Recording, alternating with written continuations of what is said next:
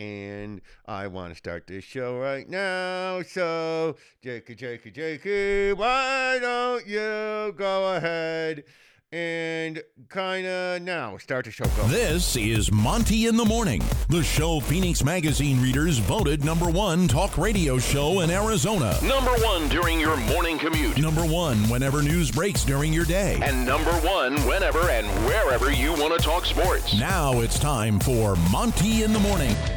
Hi, how are you? It's Friday, March 25th, 2022, Dick. It's not 2021 Yeah, anymore. say it right, asshole. Jerk. Anyway, it's Friday. Are you excited? It's Friday. Tomorrow Yes. at this time, we'll be awake, getting ready to drive to the mountains to oh, wait, you don't snowboard anymore. I'll work it out. Jake has I'll officially. figure it out. Jake, so it's a female vagina thing. I understand. Why didn't you just say that? What the fuck am I supposed to say to that? Well, hey, what man. What am I supposed to say to that? Look, if your cocksocket's sleeping Dude, over, I totally stop. get it. What? Why didn't you just say that? Man. What's the matter? I'll figure it out, okay? Okay. There's just, I gotta work out logistics and things. Like, just let me handle it. I have to ask permission first. No, I don't. I just, it's, you know.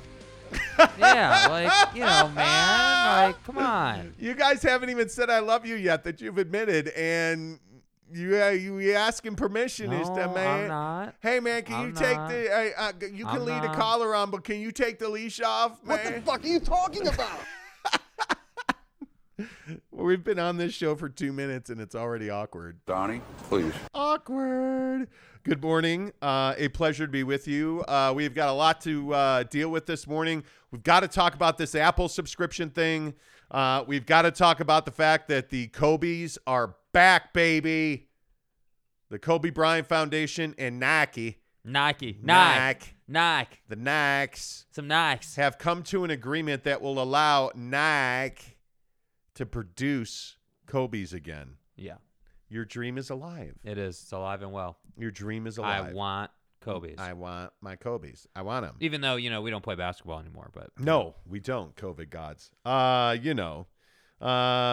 So we'll talk all about the best shoe because I think there's a lot of people who don't like Nikes. Nikes. And I just don't know what you're doing if you're a shoe guy. So we'll talk about that coming up.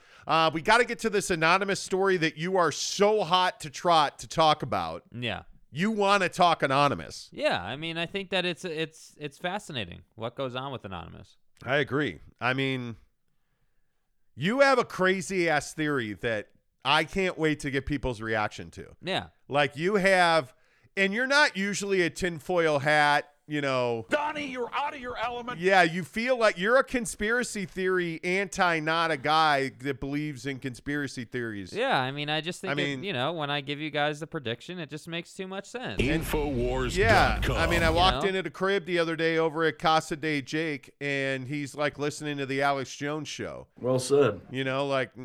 Okay. Anyway, wait till you hear Jake's theory on Anonymous. It is amazing. Good morning, Gene Stream Gamer. Good to see you, my friend. Steve Hambone, good morning to you. Good morning to everybody here. I guess we have to start with the Jazz. Did anybody see my guy Book last night? How about my guy Book last night? Dude. How about Devin Booker last night? The man, the myth, the legend. The greatest player that's ever played in the NBA, Devin Booker. Ever. Wow. In foreverness. He dropped 49 on the Nuggies last night. The Nuggies. Yeah, man. I'm telling you, Devin Booker belongs in the MVP conversation. Slurp it up.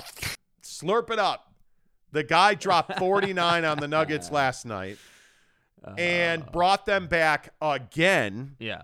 They're unquestionably, undoubtedly the best team in the NBA. Yeah. No, I don't think it's all that close, and I think that the Suns are just a joy to watch play, man. I mean, even if you are a Jazz fan, there's no denying that the Suns are playing great basketball. Oh, man. Seriously, just straight up, Devin Booker last night.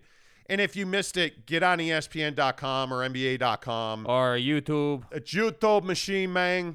And go check out the highlights of the Suns and the Nuggets last night. But we'll get back to The book in a minute. Nuggies. The Nuggies. Thank you. Chicken tendies Yes. and Nuggies. Yes.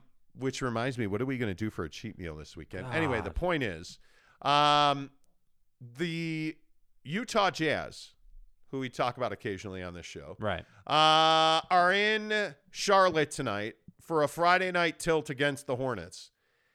I might be making too much out of this, and I know that we've had a lot of conversations about the importance of the fourth spot. I think it's pivotal. If the Jazz have any chance to win a playoff series this year, I think they have to have that fourth spot. You know that they're in Dallas on Sunday. You know that. It's a huge game. I think tonight's game against Charlotte is a must-win. This is not a night you rest anybody. This is a night that you bring all the boys to the yard and you just get after it and you do what's got to be done to win this game. And I think that Donovan Mitchell is probably going to have to score probably 30-plus again for them to win. You would hope that Mike Conley plays. I don't anticipate Bojan Bogdanovic, if he is available, playing anywhere near his capabilities.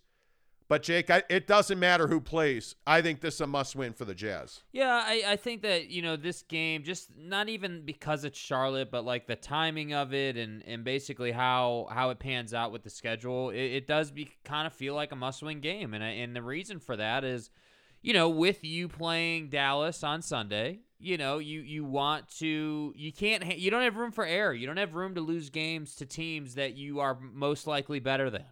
And I say most likely because you are not far and away better than Charlotte. And that probably shocks some Jazz fans' ears. But, the reality is you're not far and away better than them. They can beat you, And I think, what I would say about tonight is that, yeah, this is a game you should win.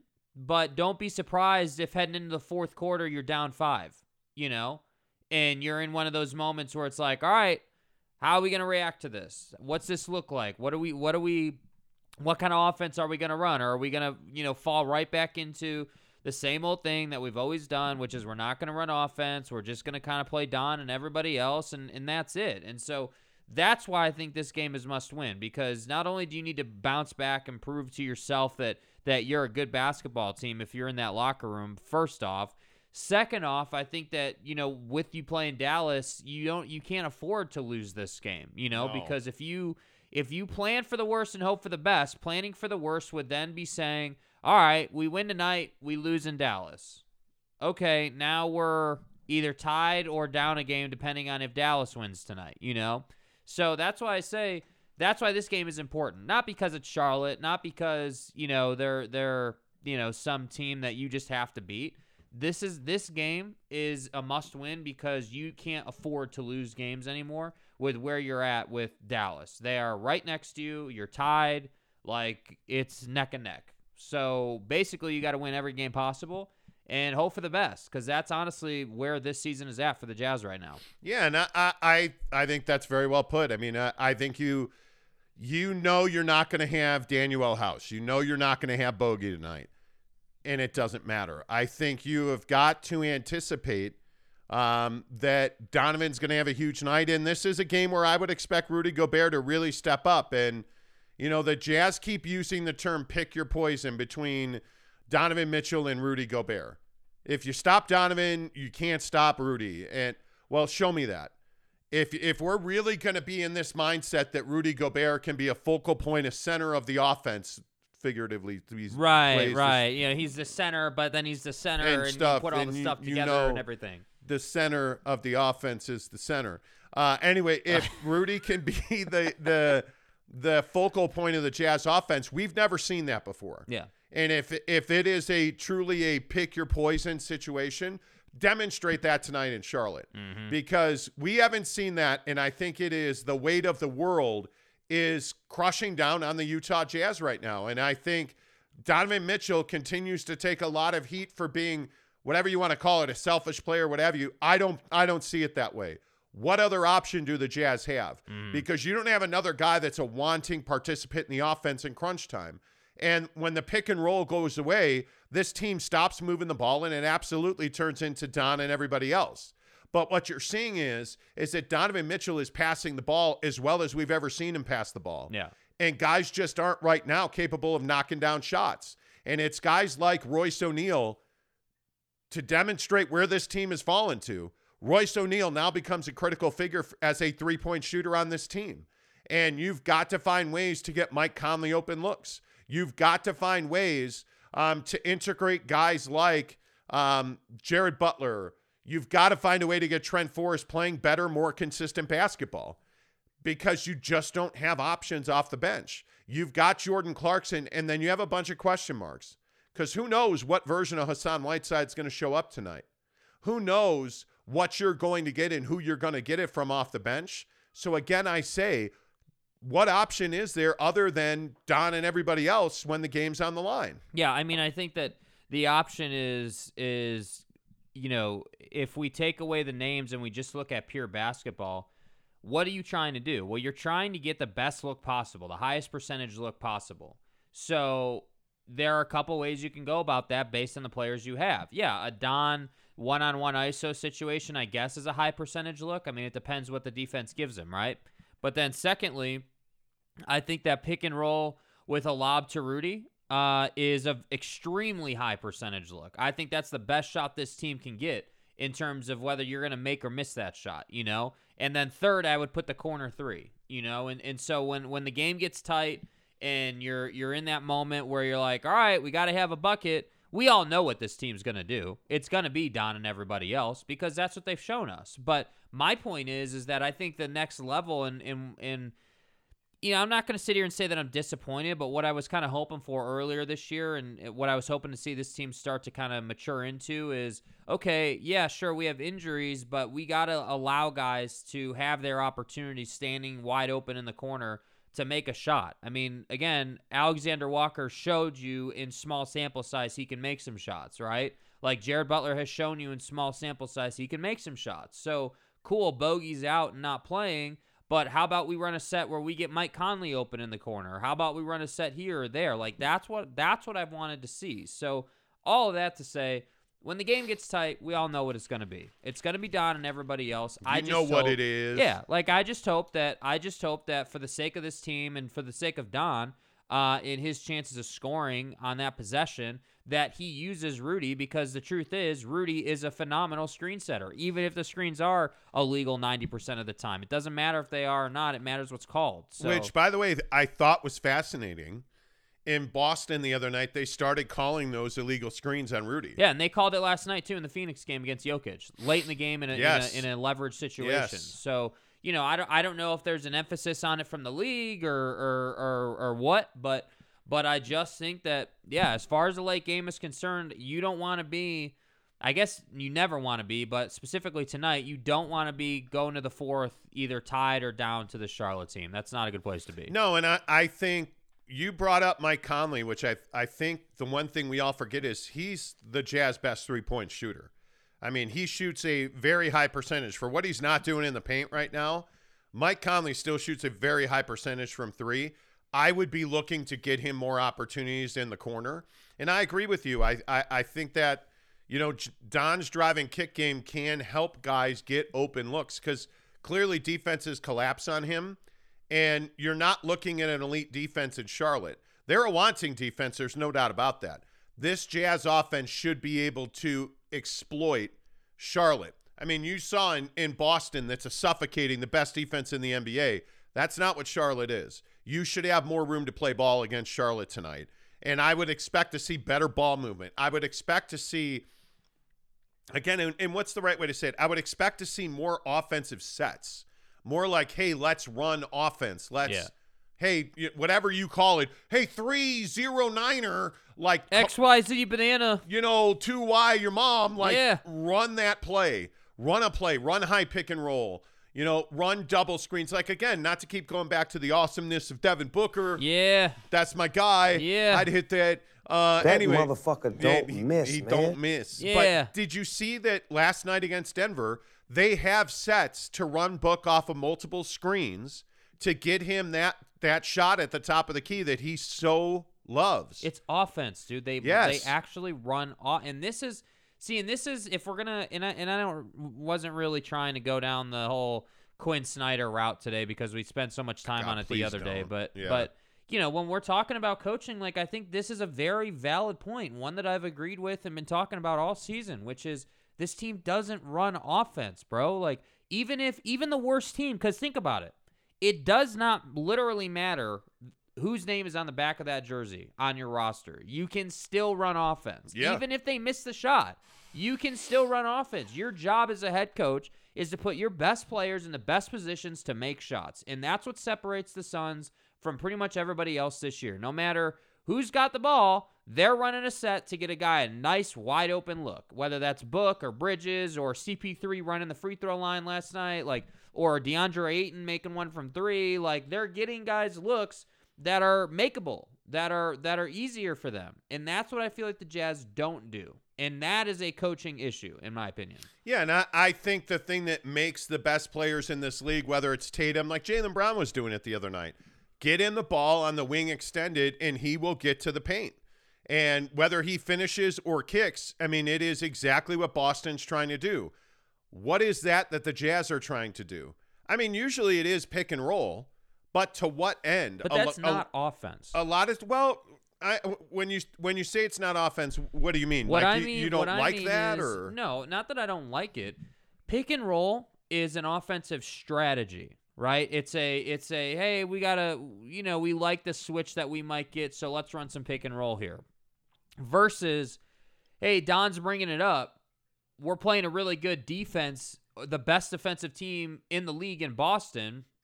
How about we run a down screen to get some guys open? How about we create some matchups with the bodies we have on the floor? But I think that's what the Jazz use pick and roll to do. I mean, you see the Jazz run pick and roll to get into the paint and kick to the corner for that three.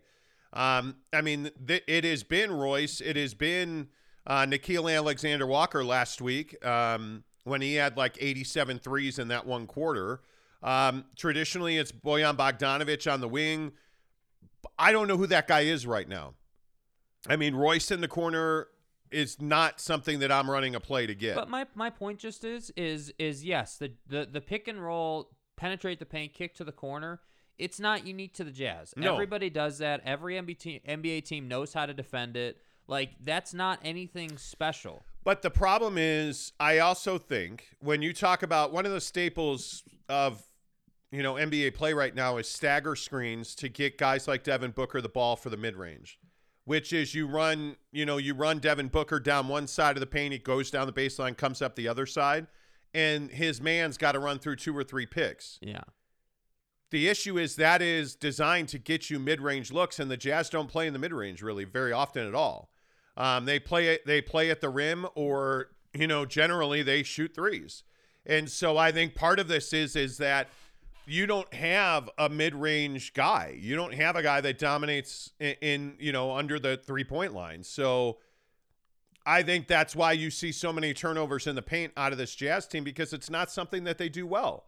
Yeah. So I think stylistically, you see a lot more ISO out of the Jazz because that's what their guys are wanting to do. I mean, I don't know. We've been over this and over this. Yeah. The biggest question for me is, can you defend Charlotte? Because that's what's killing you right now. It's not even your offense. You went to Boston the other night and you had no answer for Tatum and Brown.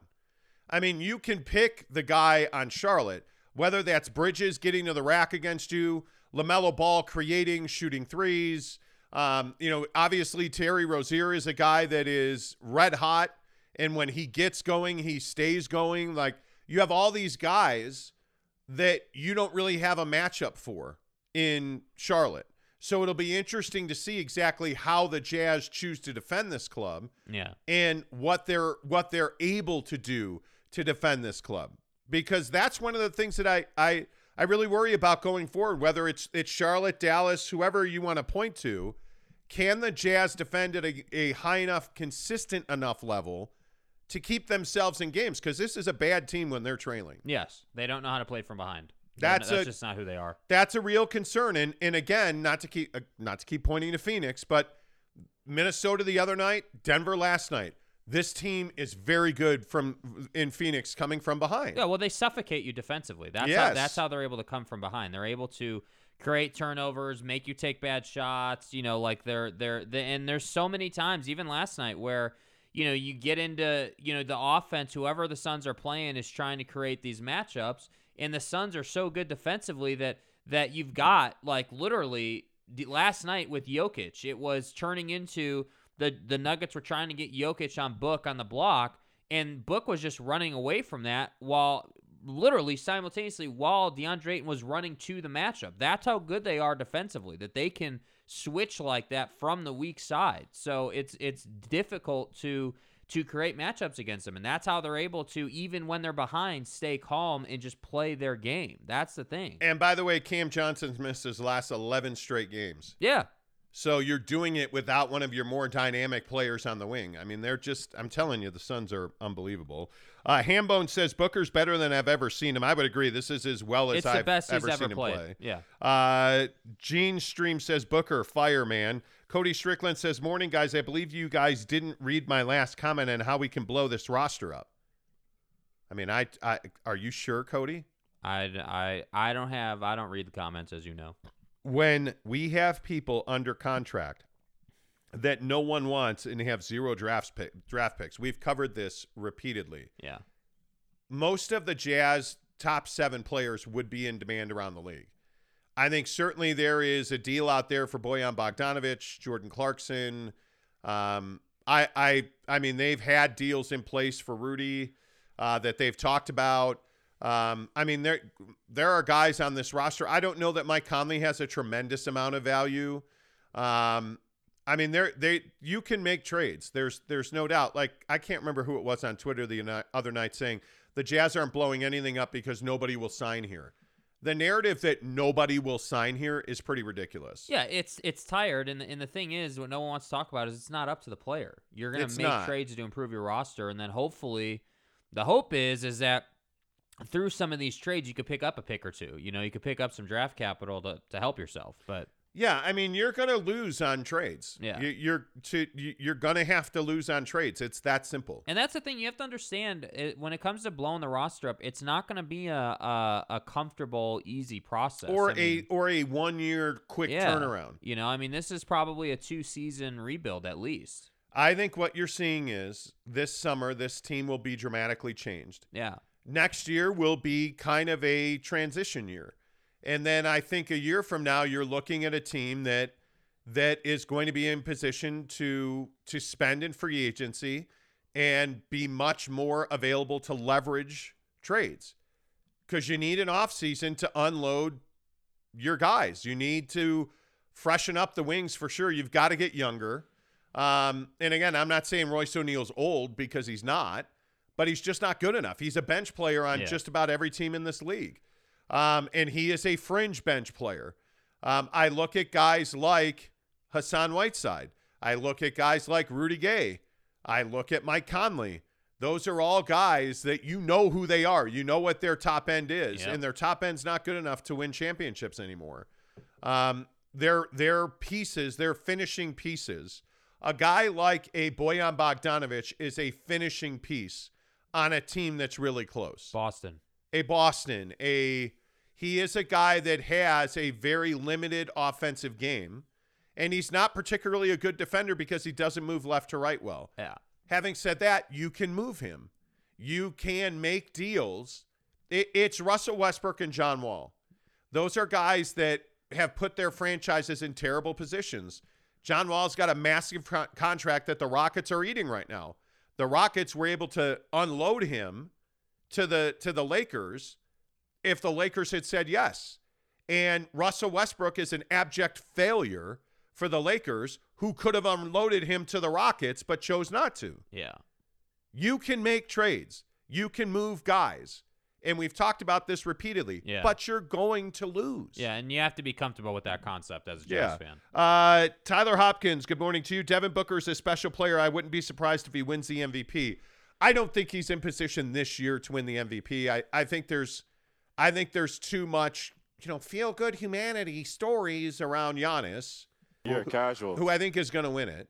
Again. And I think that Joel Embiid is hell. I mean, if the Lakers do anything, LeBron James has to be the MVP of the league, right? I mean, the numbers the guy is putting up is ridiculous. Yeah. But I mean, there's too many other good stories around the league, I think, for Book to win it. And his candidacy is far too late. Far too late. Agreed. Pinkman says if Jordan Clarkson would be efficient and be able to score 20 plus, it's a win for us. Yeah, we'll see. But efficient and Jordan Clarkson often don't go together. They really don't. Hambone says we really need Bogey. He's out tonight. Rudy Sanchez says, morning, fellas. What's up, Rudy? Good to see you, bud. JJ Mars says, good morning. I always thought the Jazz should have drafted Booker. Don't. JJ? Please don't take us there. Don't bring controversy here. Good morning to Dario George. What's up? Greg Hawkins, my man. What's up with you? Yeah. Tyler Hopkins says if the Jazz lose this game to the Hornets tonight, the game against Dallas will look even bigger. I think the game against Dallas is massive. Yeah. If you go into that game trailing Dallas, I don't have high hopes for that game on Sunday. If you're behind them in the standings, it's rough. I don't have high hopes. You need to be tied or ahead. So we'll see what happens. I don't know. Pinkman says JC is good on the paint. He's not, though. I like Jordan when he gets to the rim. The problem is a lot of times he tries to dribble into the paint and then doesn't have anywhere to go. Yeah. And so he winds up turning the ball over. And that's that mid-range that we talk about. That exact play, that is the true definition of the mid-range. That stuff where he drives to the baseline and has that nice little push floater, little push shot there. That's at the rim play. That's not considered the mid-range. The mid-range is, I would say, anything inside the arc to probably 2 feet after the free throw line. You know? Like that's what you're looking at for the mid-range. Anything, like if you think of the restricted area line, the little arc under the hoop, the restricted area arc, I would say if you push out 2 feet, that's probably the max for playing at the rim. Mid-range to me is free throw line extended, the block extended out, like that's where you need to be able to hit jumpers. That the Chris Paul, Devin Booker free throw line jumper is lethal. Yeah. I mean, it is absolutely lethal. And how about Chris Paul coming back last night as if he had never missed a game? I know the guy's a professional, and I give him all the credit in the world, but, it's just ridiculous what the guy's able to do. And so much for a minutes restriction.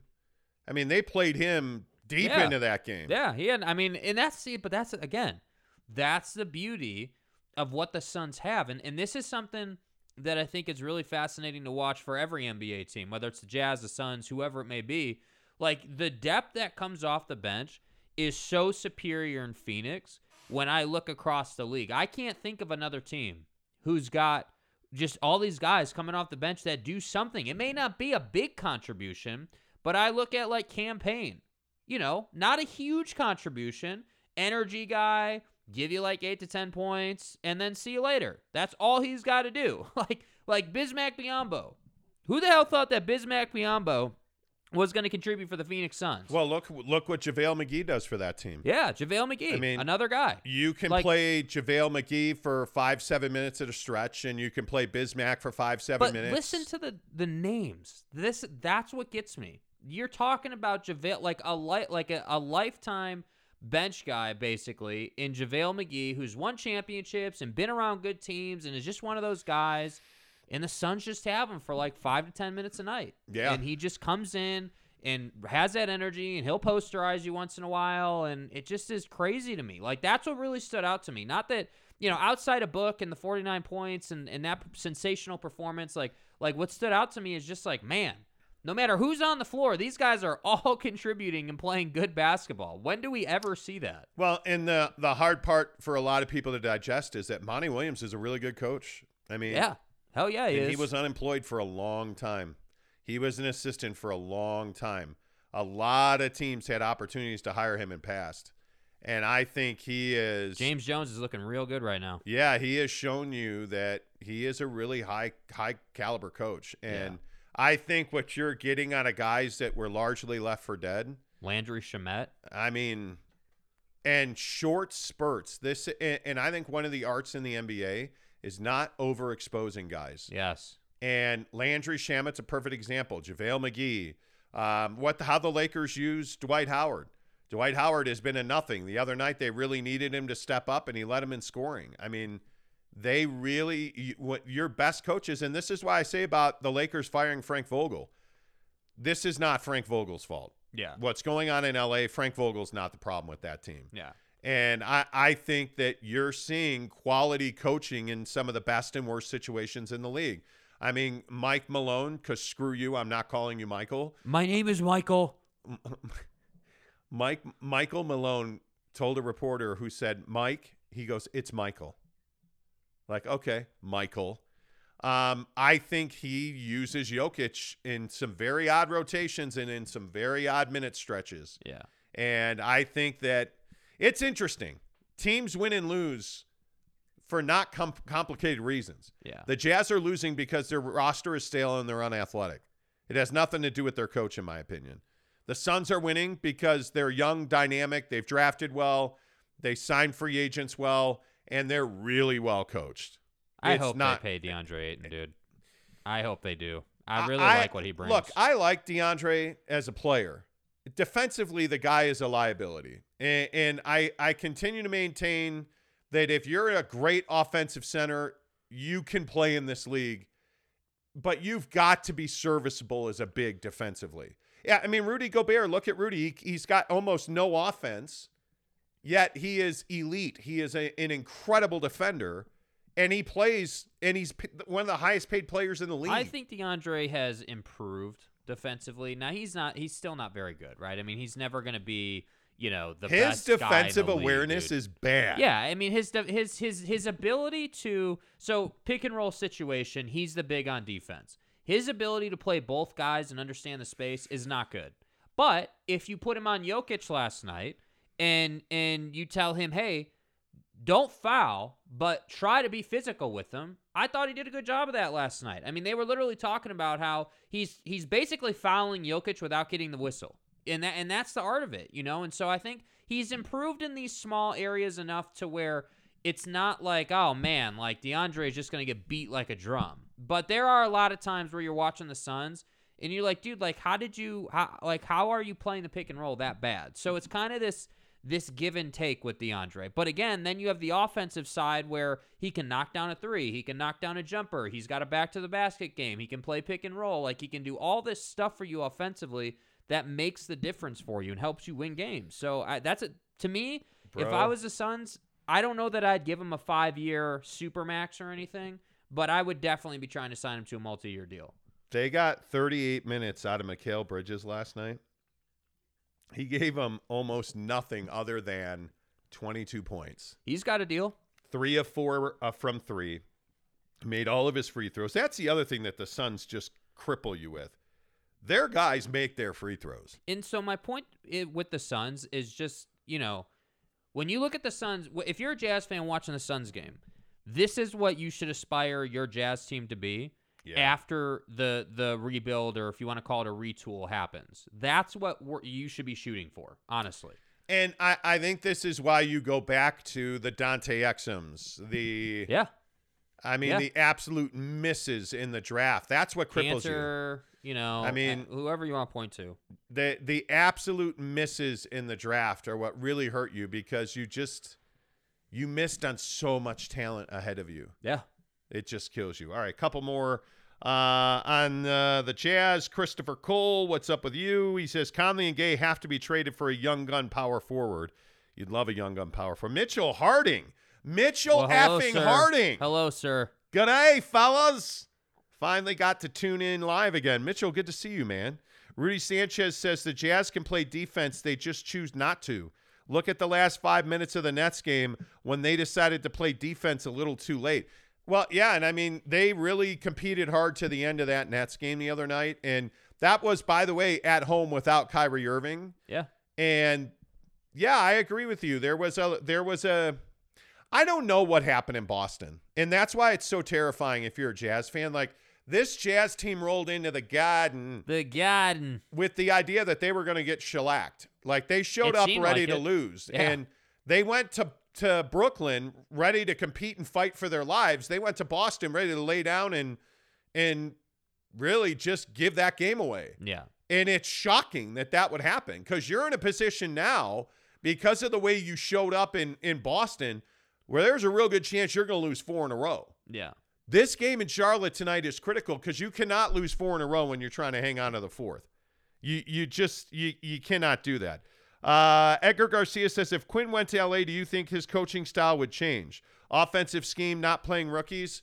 Well, the Lakers, and for the record, I don't believe he's going to L.A. I think that is a very, very far-fetched idea. But Quinn Snyder in L.A. wouldn't play rookies because they really don't have rookies. If you look at guys like Talon Horton-Tucker or Austin Reeves, those guys are playing out of necessity. You look at who the Lakers have, it's the Kendrick Nunns, obviously LeBron, whatever. It's the Kendrick Nunns of the world. It's the Avery Bradleys. It's, right. Carmelo Anthony. They don't have rookies on that team. What they're missing, the thing that's odd about the Lakers is they've just fallen apart defensively. This was an elite defensive team last year. And they have guys who should be able to defend. Yeah. And they're awful defensively. I mean, they are terrible defensively. Yeah. Terrible. So I do think he would be a good hire for them. There's no question about that. I mean, I'm telling you again, Quinn Snyder's an excellent head coach. Yeah. And I know a lot of fans here don't like him. He's an excellent head coach. James Knight says, I challenge you guys to get through one show without hating on Rudy. How have we hated on Rudy at all? I don't understand. Yeah, I'm not sure Giannis is a good defender, question mark. What are you talking about? Did you say that? This is what I mean. See, I don't know if you're, like, sometimes when you say stuff, I question whether you're being serious or you're joking. Giannis is one of the best defenders in the league, man. Yeah. Like, it's not even a like even if you hate the Bucks, and I'm no Bucks supporter, you have to give the guy credit. You have to respect his game. And that's why I say, like I just said, that I think I said earlier today, if I'm not mistaken, that one of the best offensive looks the Jazz can get in critical situations that they just go away from is pick and roll to get Rudy a lob. Like, that's one of their best sets that they can run as a team to get instant offense. When you're in that situation where you have to have a bucket, and the defense knows, because this is the thing that no one talks about. The defense knows that Donovan Mitchell is going to have the ball. The defense knows that it's Don and everybody else. You think they're not watching tape? You think that they don't know that? Well, that's what separates the good from the great. I mean, again, Devin Booker, the defense knew last night. The Nuggets knew he was getting the ball. Yeah. He scored 49 points. Yeah. You have to get to a point, and I agree with you on the lob. Rudy Gobert, you just throw it higher than the other guy can jump, and Rudy's going to flush it. Like, that should be a thing tonight. Charlotte does not have a big that can really hang with them. I mean, they have Plumlee, but, like, Rudy really should be able to handle Plumlee. Yes. That really shouldn't even be a contest, honestly. Like, the only thing that Plumlee is going to give him trouble on is just simply rebounding. But Rudy is one of the best, if not the best, rebounder in the league. So the thing that worries me in this game tonight is they're going to go small because that's who Charlotte is. Charlotte is not a big team. So it'll be interesting to see. Let's see. Cody Strickland, I wasn't trying to frustrate you. Me personally, I find no true value for Conley, Royce, or Rudy. So you don't think that Mike Conley or Rudy Gobert has value around the league?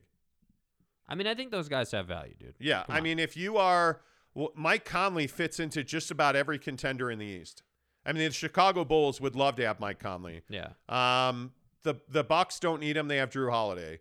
I look at Philadelphia. I don't know that Philadelphia would need him because James Harden's such a black hole.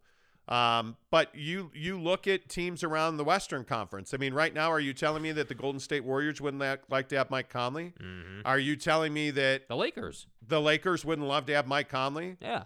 Which is where everybody said he was going if he didn't come back to the Jazz. Yeah. I mean, I don't know. I can't think of a contender in the West that wouldn't like to have Mike Conley. I mean, yeah.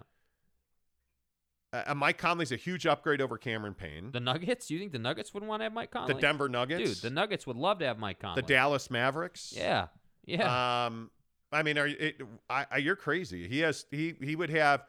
I'm not saying he would have all-star starter $20 million a year value, but there are teams that would trade for Mike Conley. Absolutely. For sure. Yeah. And I'm telling you now, there are teams that would trade for Rudy Gobert, but the problem is teams around the NBA know that Rudy Gobert's contract is an albatross. Yeah. And you're going to have to pay them for them to take that albatross. Yeah. You're going my guess is that Rudy winds up in a Washington, Toronto type situation. Yeah. Because the other thing that you got to remember is that's a 3-team trade. If you trade Rudy Gobert, that's a 3-team trade. He's making $41 million a year, and he's in the first year of that deal. I mean, his contract is heavy, dude. Heavy. Cumbersome. Heavy. Let's see. Trades for our players cause, let's see.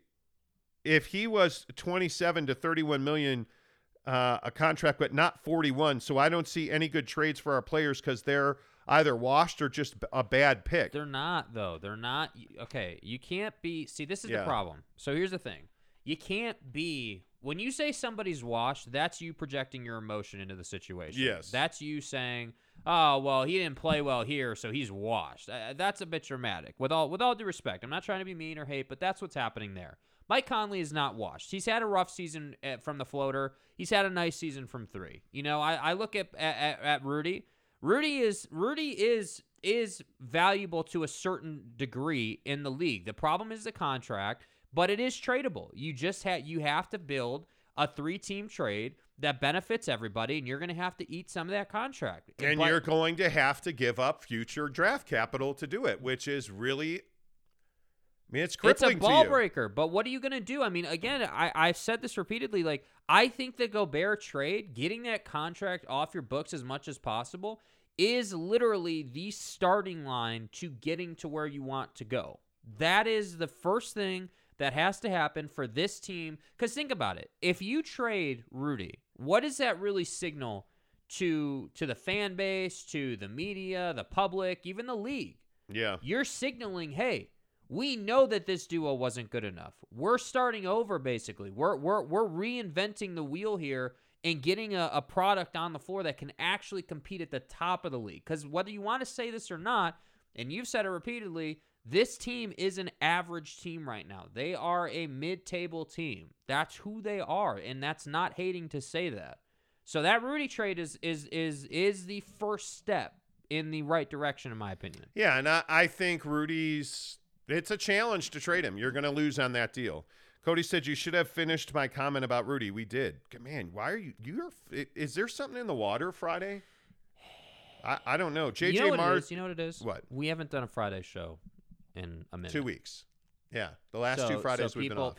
That must be what it is. Cody's just salty that we didn't do a show the last 2 Fridays, so he's getting his anger out. It's fine. Okay, it's fine. JJ Mars says, "What does run offense really mean? The Jazz have the #1 offense in the league most of the year." See, that's a fluke, though. Thank you. I love this. Hey, they've got the #1 offense in the league.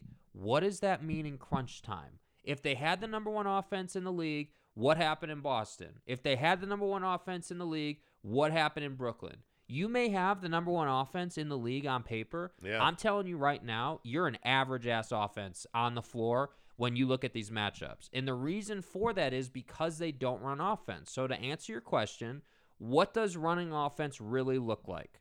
Okay, I can tell you right now, running offense is not running pick and roll. Pick and roll is just I can run pick and roll at LA Fitness, dude. Like, pick and roll is nothing special. It's not hard to defend.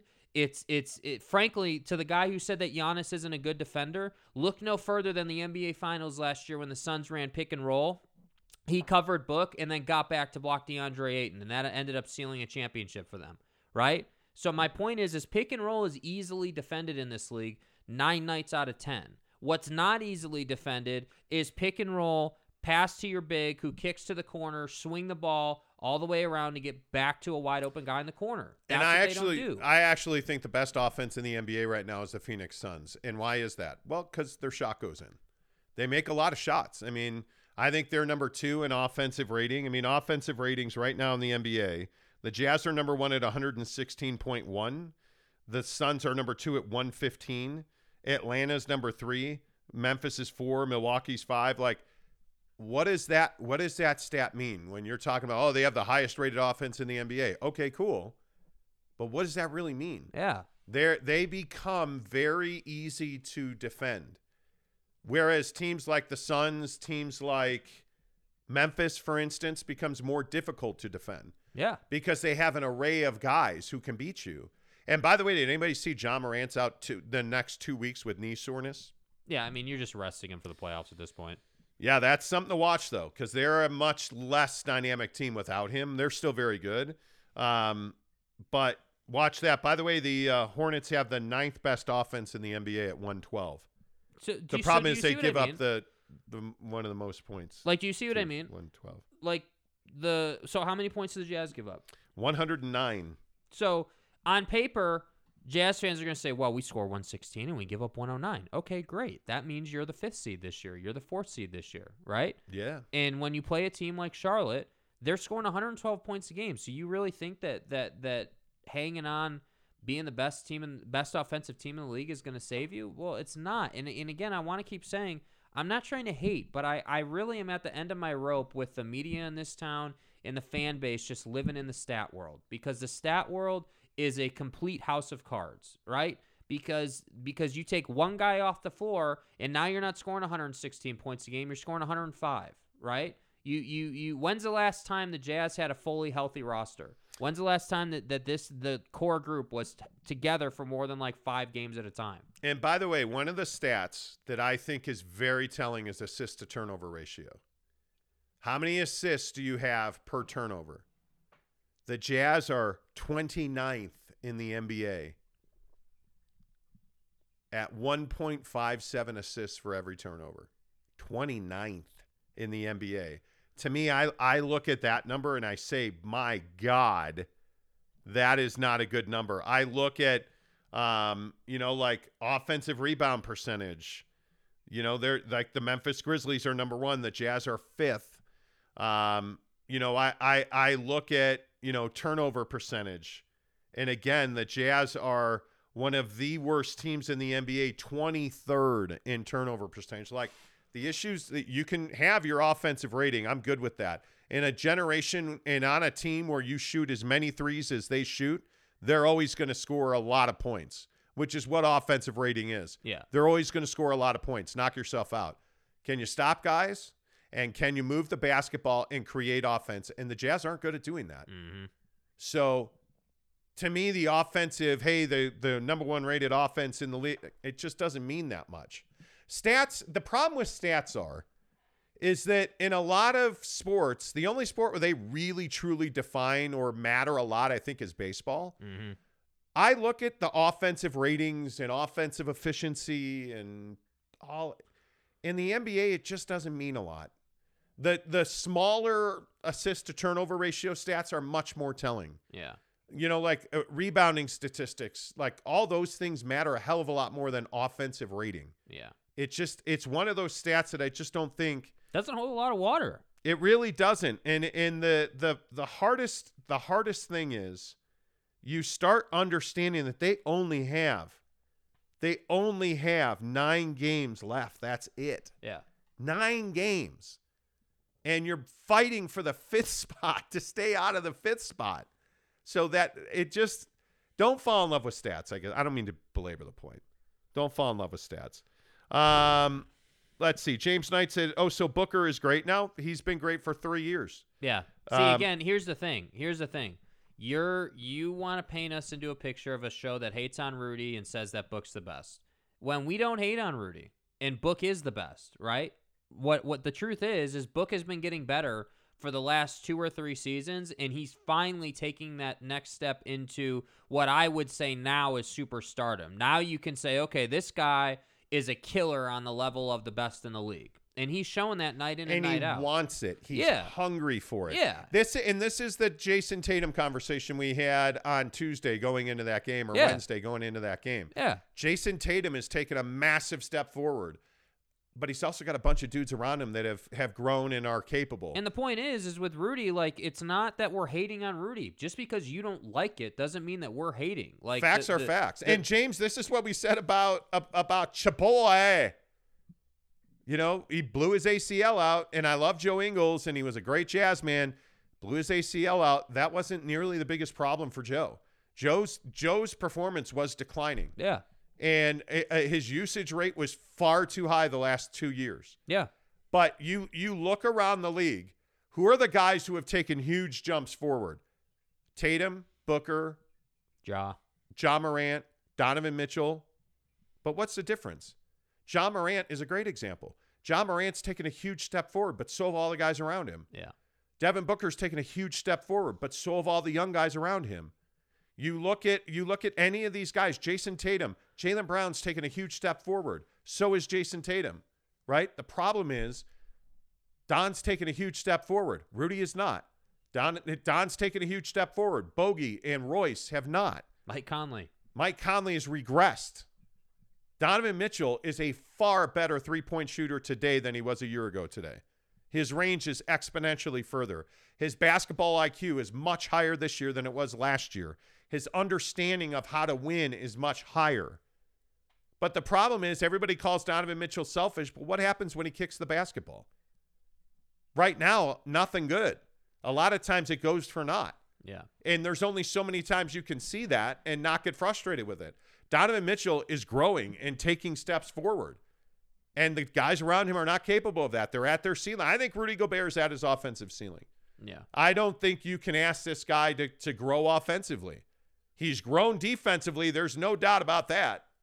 But he hasn't grown offensively. So you can say we're hating, but we're not. Like, it's just the reality of the situation, dude. Yeah.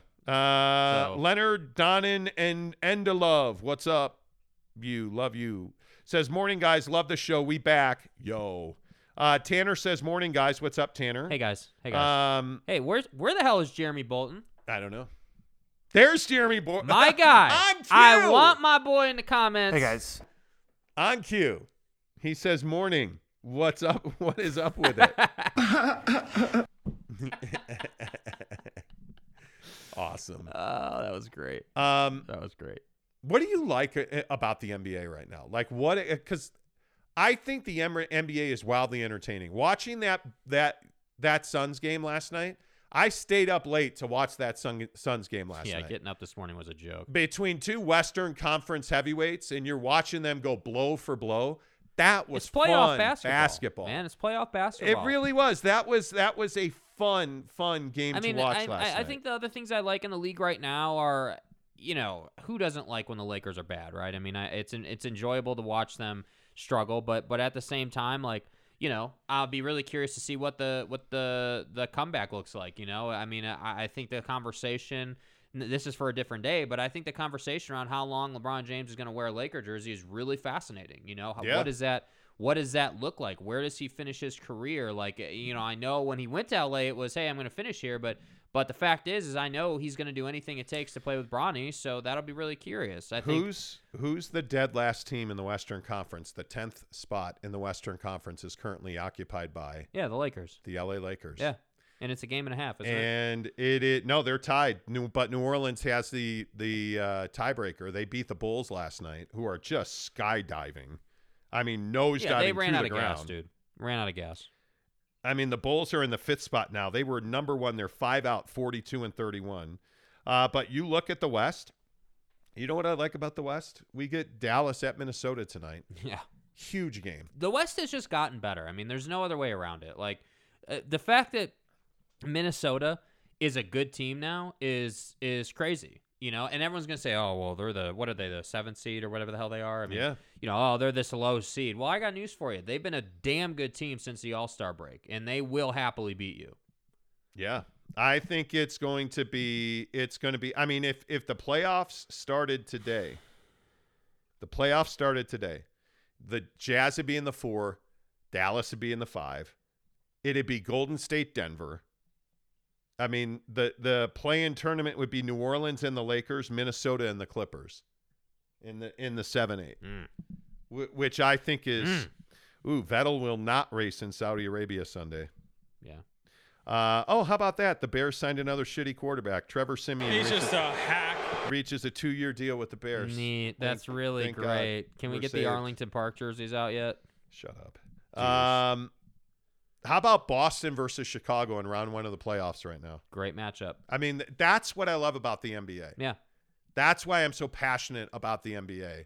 It'll just be interesting to see how all of this plays out. You know, like I think one of the more interesting things that you guys do on this show every day is you hit subscribe and try to win a PlayStation 5. So if it, what? It seems like there's a problem. Interesting, man. That is interesting, man. You should hit Just subscribe. smooth with it. Do you like the way I did that? Yeah, that was really that was really good. Yeah. Are you guys going to talk LeBron's crappy shoe or not? Mike wants to know. Yeah, we can do shoes right now. Yeah. So hit subscribe. Please, if you're here, give us a thumbs up. Oh, by the way, I want to announce the winner of the T-shirt from yesterday. Oh, yeah. Yeah. Hey, by the way, got Jeremy's shirt sent out yesterday morning, so, Stop. Screw you guys. Don't be a liar. Why Don't are you be lying? a liar. You're lying Don't right be now. an idiot. Are I lying couldn't. now. You know why? It's the fucking vernal equinox. That's why. Okay. Congratulations to Ray Raphael, one of our loyal listeners who shot us a picture of a TV. Let's go. He won't let me mail it to him. He wants to meet in person. I want my meeting. So Ray, Wait, is he? Obviously, he's here in the States. Yeah, we'll see. He's a West Jordan guy. We'll see you this weekend. Yeah, we'll see you. So thanks for listening to the show. We're going to give away. I want it. We're pretty low on shirts right now. We have a decent amount of sizes though. So if you want to buy a You're a Casual shirt, we also reordered our previous shirt, the original Monty Show shirt, because a lot of people wanted the original shirt. By we have popular them all. demand. We generally have size small through 3X, I think. So please make sure that you DM Jake, SLC Supercars, $25 get you a shirt. And by the way, if you buy a shirt, you get entered 5 chances to win the PS5. For every shirt you buy. Every shirt you buy gets you 5 extra chances to win the PS5. So that's coming up at 5,000. Yeah, let's talk shoes because a lot of people. Yeah. So in the comments, are you a shoe guy? Are you a shoe guy? Yeah. James Knight says you watch the Suns. I'll watch Pornhub. Nah, I'm good. Okay. Okay. Cool. Okay. Neat. Let's talk about shoes. Are you a shoe guy? I am a huge shoe guy, as you can see. We probably need to rotate the shoes on the wall right now. That UNC 6 ain't going anywhere. No, I love that shoe. shoe. Is fire. Love that shoe. We calculated it. I have over $25,000 in Kobe's and Jordans. Yeah. That's bad. $25,000 plus in Kobe's and Jordans. And one of the reasons I have not ever worn the Kobe's that I have the Grinch Kobe. Yes. Is because they stopped making and selling Kobe's shoe. Until they didn't. They announced yesterday, Vanessa Bryant, the widow of Kobe Bryant, announced yesterday that she, through the Kobe Bryant Foundation, has reached an agreement with Nike, to continue to produce Kobe's shoe. Which is, by the way, speaking of my man Devin Booker, hey baby, hey. Anyway, speaking of Devin Booker, what shoe does he wear? He wears the Kobe. He wears actually several models of the Kobe too. Yes, and the Kobe is the most popular player shoe in the NBA. So I am ecstatic that we have Kobe's coming back to the market. Yes. 100% of the profit for the Kobe Bryant side will go to the Kobe Bryant Foundation, which is a huge win for Vanessa because she's really trying to grow that foundation in Gianna and Kobe's names. So the good news is we get shoes, the foundation profits, and all is right in the world. Yeah. I'm really excited about this. Yeah, it was great to see. The day, what was it, about a year ago, I think it was, that it came out that partnership was ending was a very sad day. Yeah, that was hard to deal with. That was hard to take, and I think that, I mean, I don't know how many people we got commenting about shoes, but I love shoes, man. We're at a point with shoes where we wear certain shoes to close in sales, man. And when Air Max 90s. When you stop closing, it's time to change shoes, So I mean, it's a lifestyle for sure. Now I'll tell you this: I am a shoe guy. I'm 49 years old, and I am a shoe guy. I collect shoes, and right now the hardest part is that we're trying to open this business, and we are. I mean, just it's right. It's like right there. It's almost like that foul-smelling fish that wafts into your nostrils, and you can almost taste it. Okay, I'm not sure where that came from, but okay, yes. Anyway, we're so close on the business. Mm-hmm. But we've stopped buying shoes now. I've stopped buying shoes. Me too. It's been 6 weeks since I dude. bought a shoe. Yeah. And there have been some good shoes released. But I will, when they release another Kobe, I will buy that shoe. I will come out of shoe retirement. Yes. And buy that shoe. Yes. Because that's a shoe that I am you're not a Jordan 3 guy. That's kind of your. I am my favorite Jordan is the Jordan 3. I have a ton of Jordan 1 and Jordan 1 lows. Yeah. But I love the Jordan 3. I really like the Jordan 6. The Jordan 9 used to be my favorite shoe, but I don't think there's any doubt now the Jordan 3 is my favorite shoe. But I am 100% a Nike guy. I am not at all an Adidas guy, Adidas. even though one of my favorite shoes to play in is James Harden's Volume 2, which is a great basketball shoe. But I do not wear Adidas almost at all. You bought me a pair of Ultra Boost that I wear. I have one pair of Ultra Boost that I use for, walking, or I don't use it as a lifestyle shoe. I basically just take it out and wear it when, I'm going for a longer walk or, whatever the case may be, when I just need an all-purpose shoe, let's say, or whatever. But, I'm a Nike guy too. I play basketball when we played basketball. You're a KD guy. Yes and no. I mean, I think that KD's shoe has regressed on some level. I don't love this. I have a pair of his current shoe, but Nike's done well because they released the GT line. So I have the GT Cut Low, which is a great basketball shoe. But that shoe is essentially Kobe technology just repackaged because they couldn't sell Kobe's. So I love that shoe. That's a great shoe, and you see a lot of guys in the league wearing it too. Yeah, and I think the KD 5 was the best shoe. Yeah, there's a rocker in that shoe, but I'm a Jordan guy. I agree with you. The Jordan as a casual, I'm a Jordan guy. Yeah, I have never been a LeBron guy as a casual wear shoe. You're casual. But I got to tell you, man, his shoe for basketball playing, especially for fat asses like me. Yeah. Excuse me, I'm sorry. For big guys like me. Fat.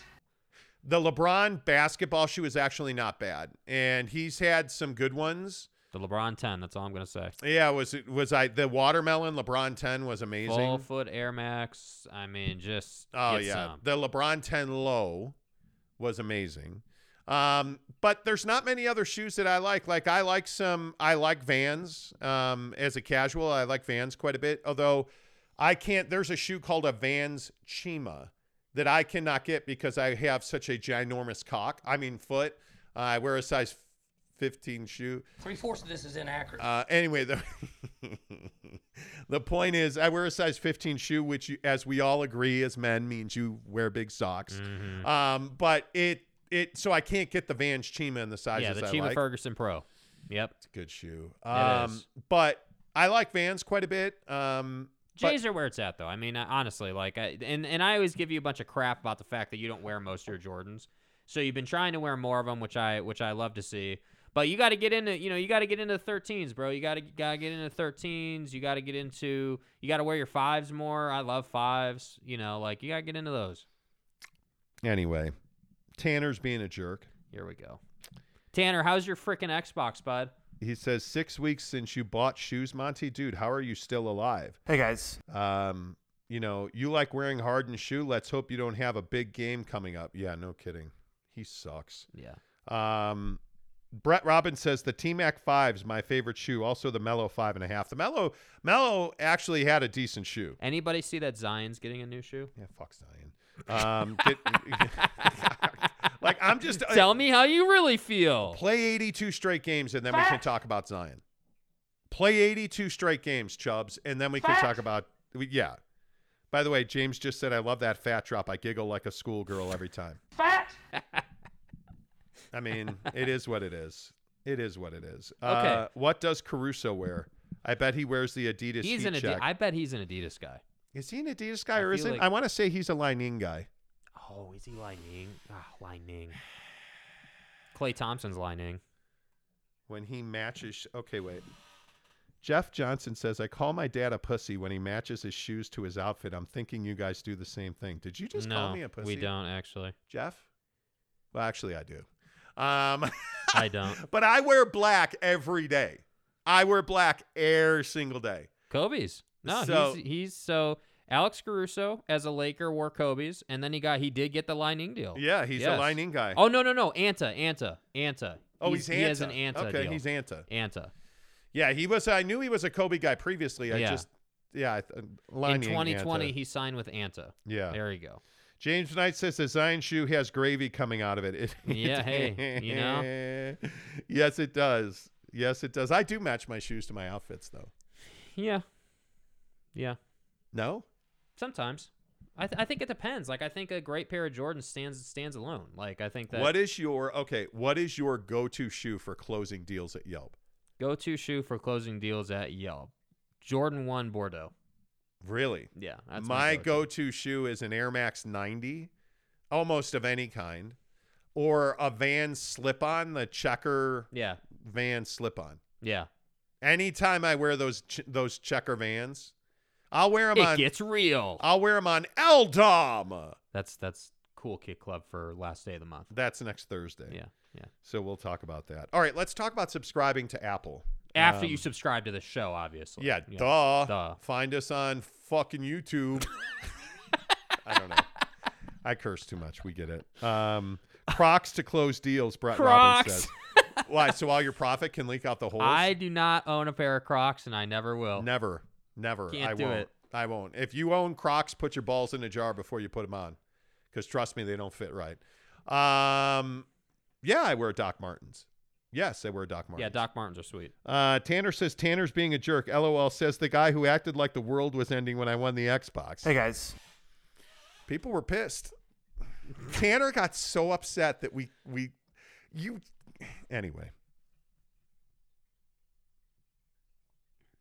No, I'm not doing it. Let's talk about subscribing to Apple on the show. Find us on the podcast. Just Google search The Monty Show, Monty, The Monty Show. Thank you for listening on the podcast. We averaged about 12,000 listens a day on the show this week on the podcast, so thank you for that.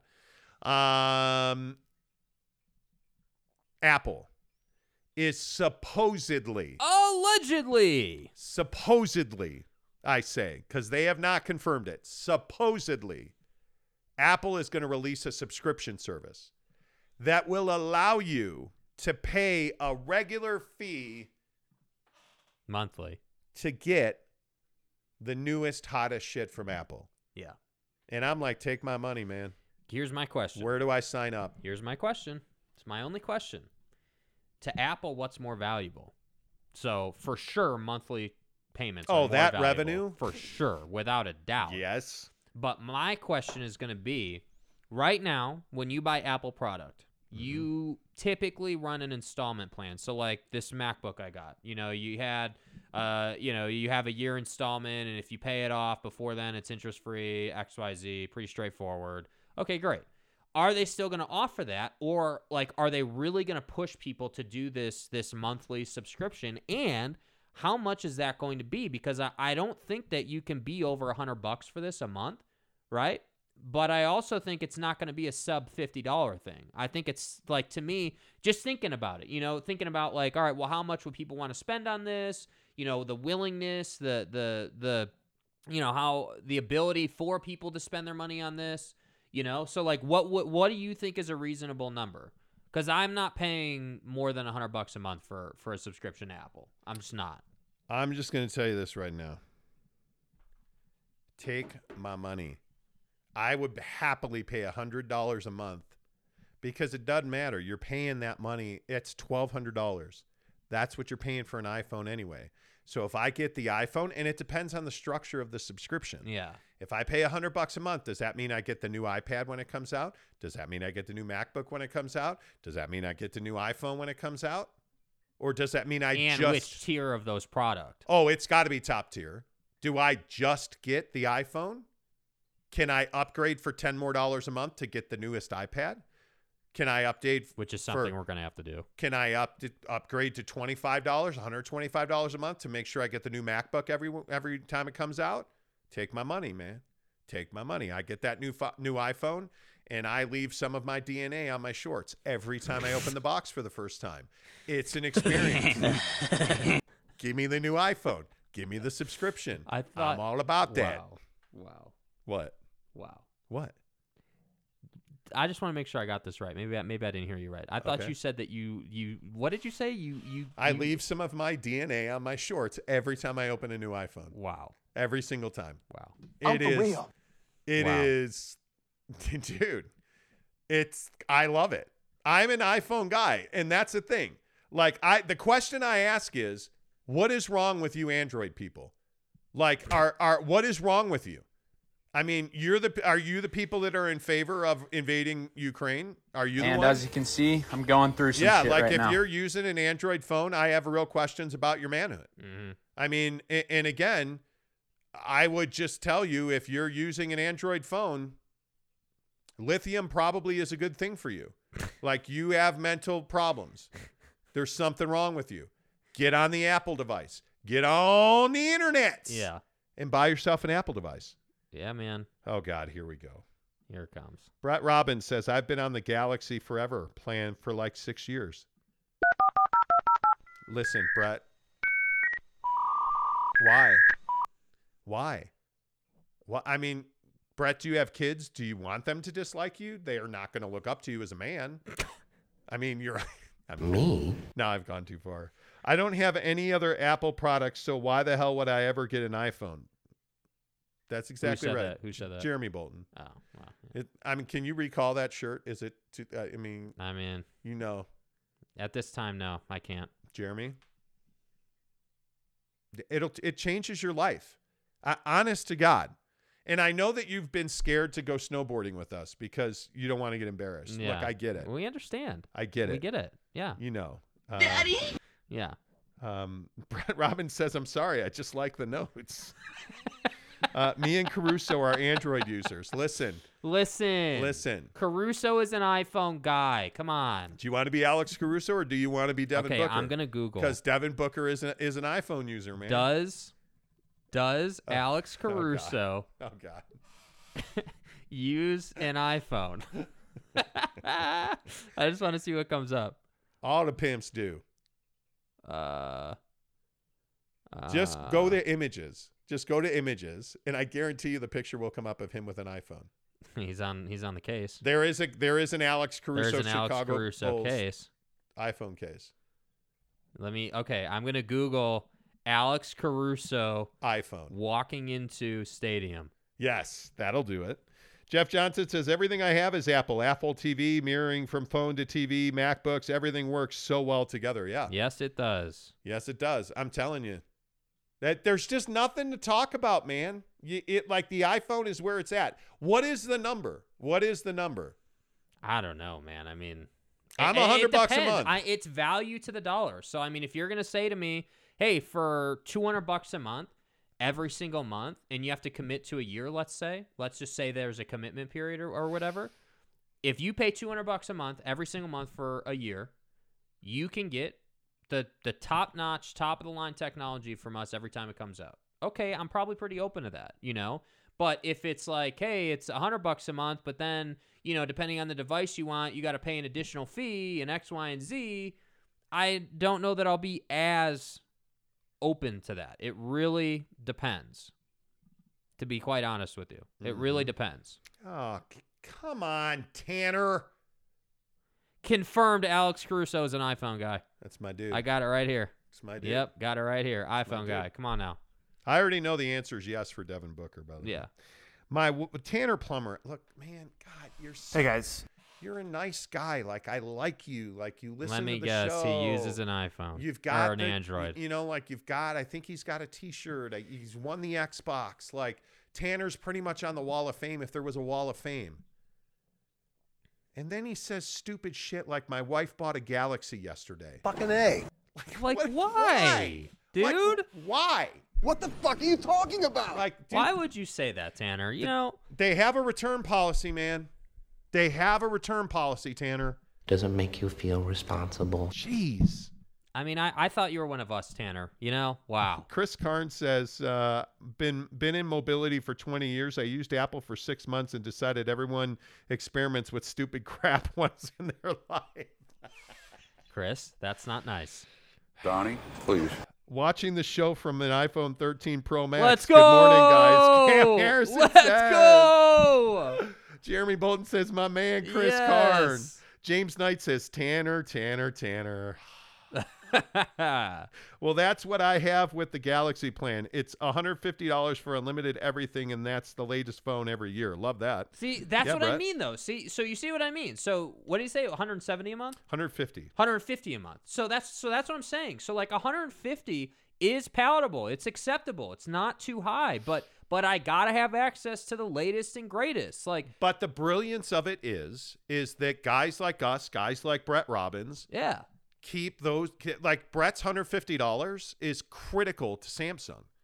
It is a subscription fee. It's like gyms, man. Yeah. Do you know how many people subscribe to Vaza Fitness but never go? Yeah. That income, that consistent drip of income is what makes a difference. It's huge. Tanner says, LOL what? It's her life. She has the right to make her own decisions. No, she doesn't. That's why she got married. Keep it real. Well, she does. But see that anyway. By the way, my wife was a droid. My wife was like a note. Those were dark times in this family. And now she has the iPhone Pro Max 13. She's got the Beats Pro in-ear thing happening now. I mean, She's got the Apple Watch. She's got an Apple Watch now. Because it's all part of the plan. Tanner, some of us are men and then some of us are married. I mean, it just is how you live your life, man. Wow. I'm kidding. James says, I get a migraine as soon as I look at an Android screen. I know. Yeah, it's I know. rough, man. It's really rough, James also says, Tanner, tell your wife to give your pants back, man. Wow. Okay. Wow. Chill out. Okay, can we talk about your anonymous theory, please? Yes. So yeah, Anonymous hacked the central bank of Russia yesterday. Yeah. And they said within, I think, 48 hours, they're going to release all the private information they have. You believe that Anonymous does a very good job at doing what they do. Oh, they do an excellent job. Yeah. So you texted me last night, and you're like, hey, it takes a lot of balls to hack the central bank of Russia. Yeah, I ain't trying to mess with Pooty. And what I said was, Anonymous can do that because they're untraceable. What are you going to do? What are you going to do about it? And furthermore, I started thinking about this, and I was like, what are the odds? Like, what are the chances that Anonymous is actually like a U.S. government thing that's just repackaged as Anonymous? Here we go. What are the odds? Because if you think about it, and I know it's called Anonymous for a reason, but this is the beauty of it. This is the brilliance of it. Anonymous disappears for however long. Don't hear from them. Don't think about them. Don't think about them. They're just kind of chilling, right? And then all of a sudden, what do we get? Oh, Anonymous hacked the Central Russian Bank out of nowhere in the middle of a Ukrainian crisis, in the middle of the precipice of World War III. And that's why I say it's very interesting. The precipice of World War III. Dude, it's coming. I'm telling you. It's coming. So you're into it? Yeah, hell yeah, I'm into it. Okay. Hell yeah, I'm into it. I've been saying, and you tell me I'm wrong, we're going to get involved. We are going to get directly involved in this conflict at some point. At some point, it'll happen. With that. It will happen. I think we're directly involved already. Well, I don't think Anonymous is the U.S. government. I don't. I think they're very good at what they do.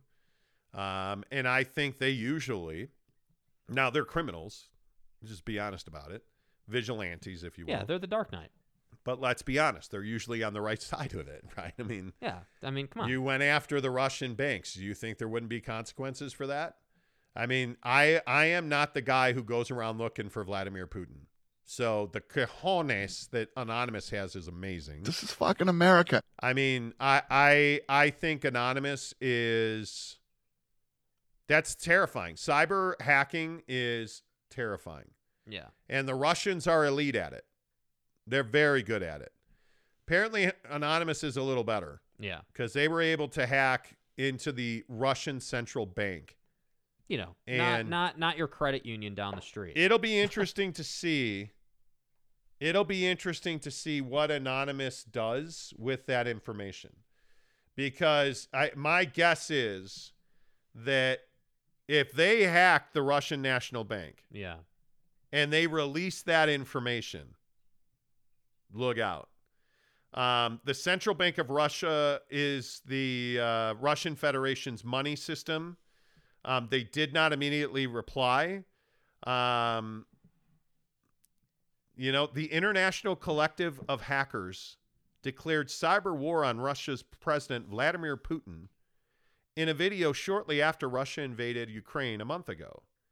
So far, the group Anonymous says it has made good on its threats. In an interview with the BBC earlier this week, hackers linked to Anonymous said they hacked Russian state TV channels and briefly interrupted programming to show a video of Ukraine buildings being bombed.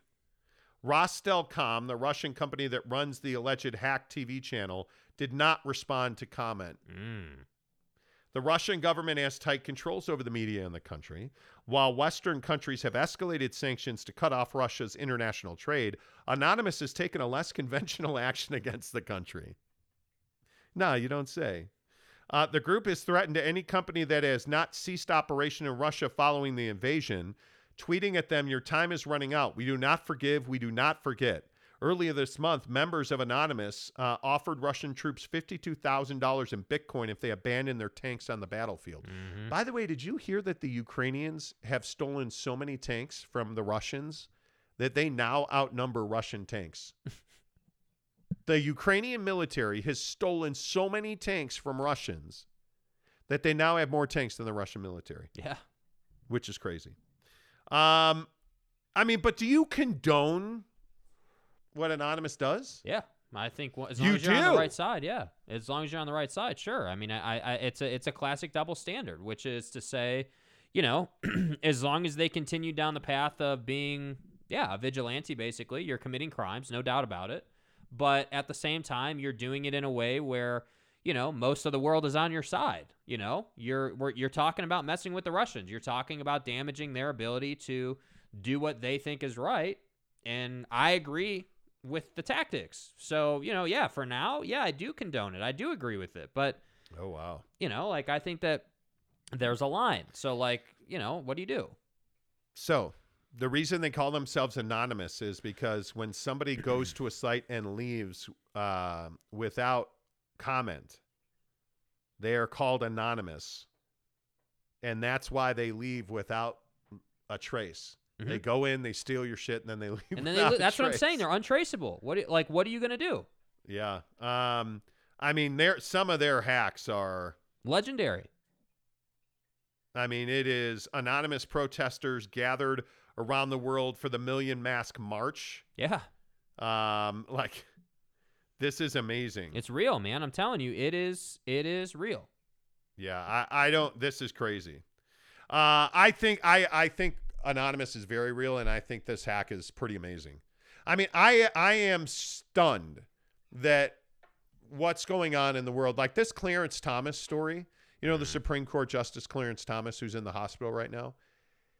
His wife was clearly identifiable at the January 6th rally, and she said that she took no part in it, had no part in planning it or anything afterwards. She simply attended the rally.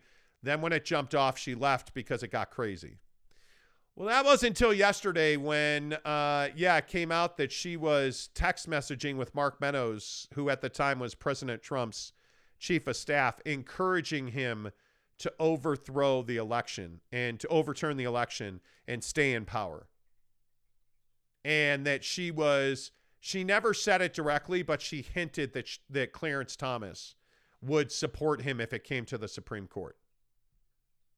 This is craziness now. Corruption, dude, at its finest. Absolute craziness. Yep. It's amazing to me. It is amazing to me how many people just don't believe that this is, how many people just don't believe that this stuff goes on behind the scenes.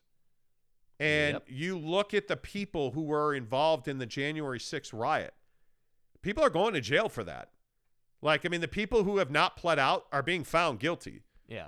and you look at what we now know was going on behind the scenes, where there was document shredding, there was toilet flushing of documents. Like, it's crazy to think that a Supreme Court justice, a United States Supreme Court justice, was involved in trying to overturn a legitimate election result in the United States of America. Yep.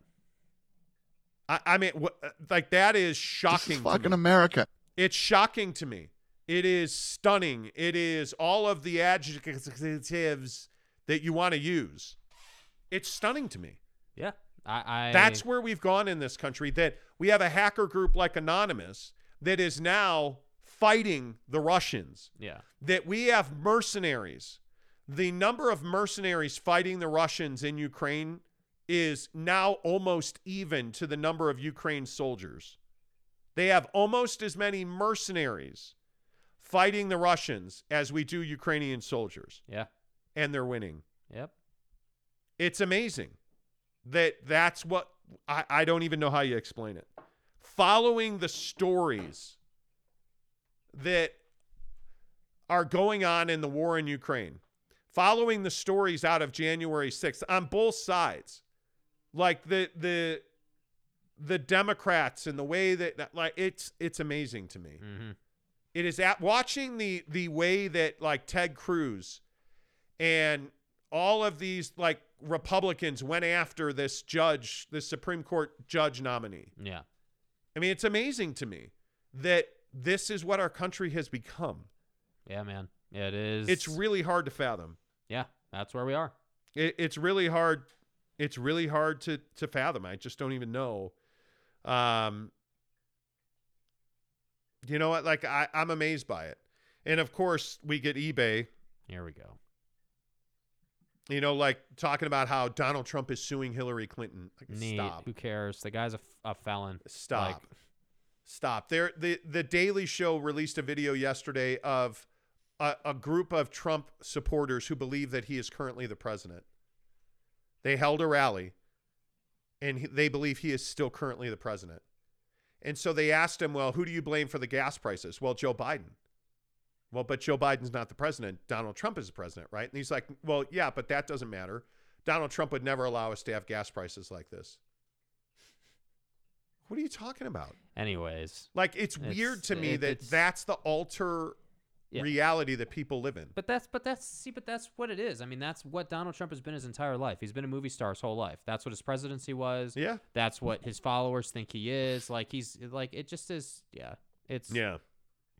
I have trouble even talking about it because I feel like that's just giving more life to it than it needs. Okay, so before we get out of here today. Yeah. Yeah. Why won't you snowboard in warm weather? I would. It's not that I won't snowboard in warm weather. You need to understand that tomorrow the snow is going to be shitty. Like, are we on the same page about that? I'm not on the same page. Like, you understand that it's going to be 65 on the hill tomorrow. I don't think it'll be 65 on the hill. I think it'll be 65 at the base of the hill.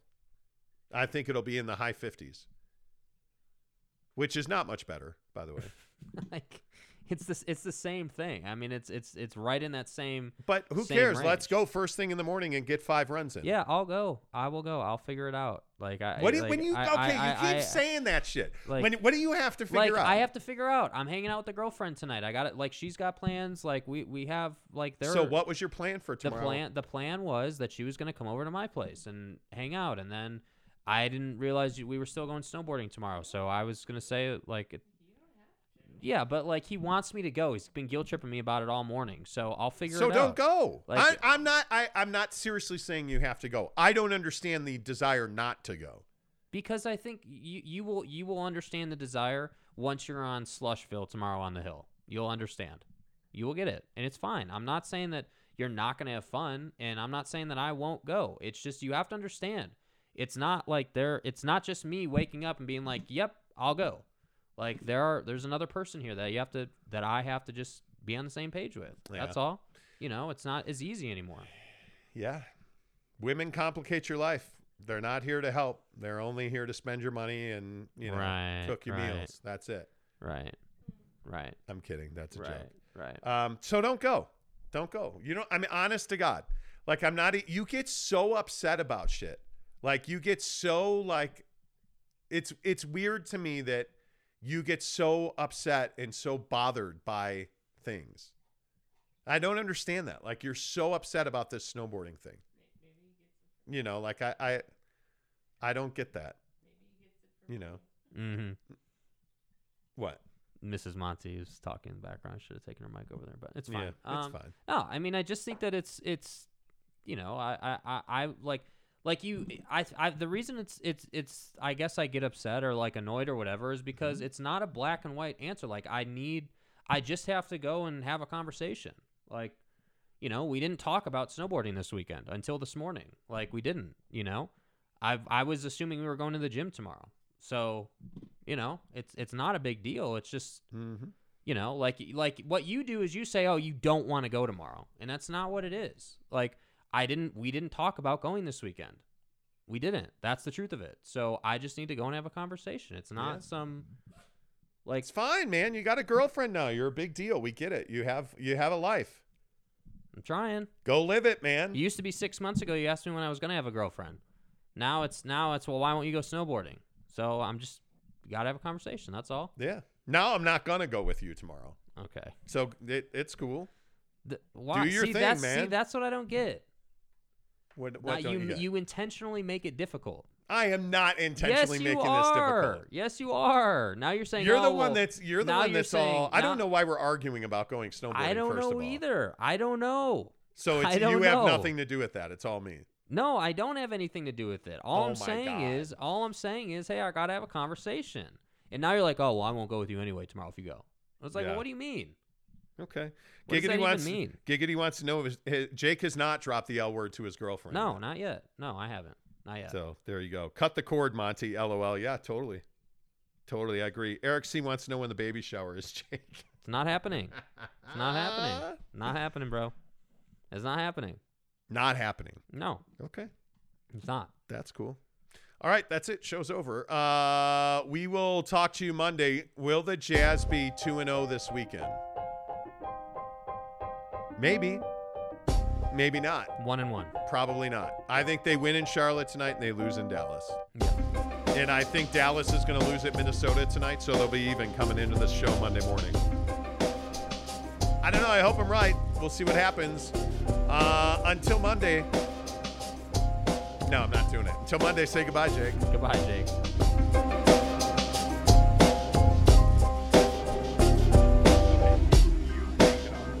Okay, how do I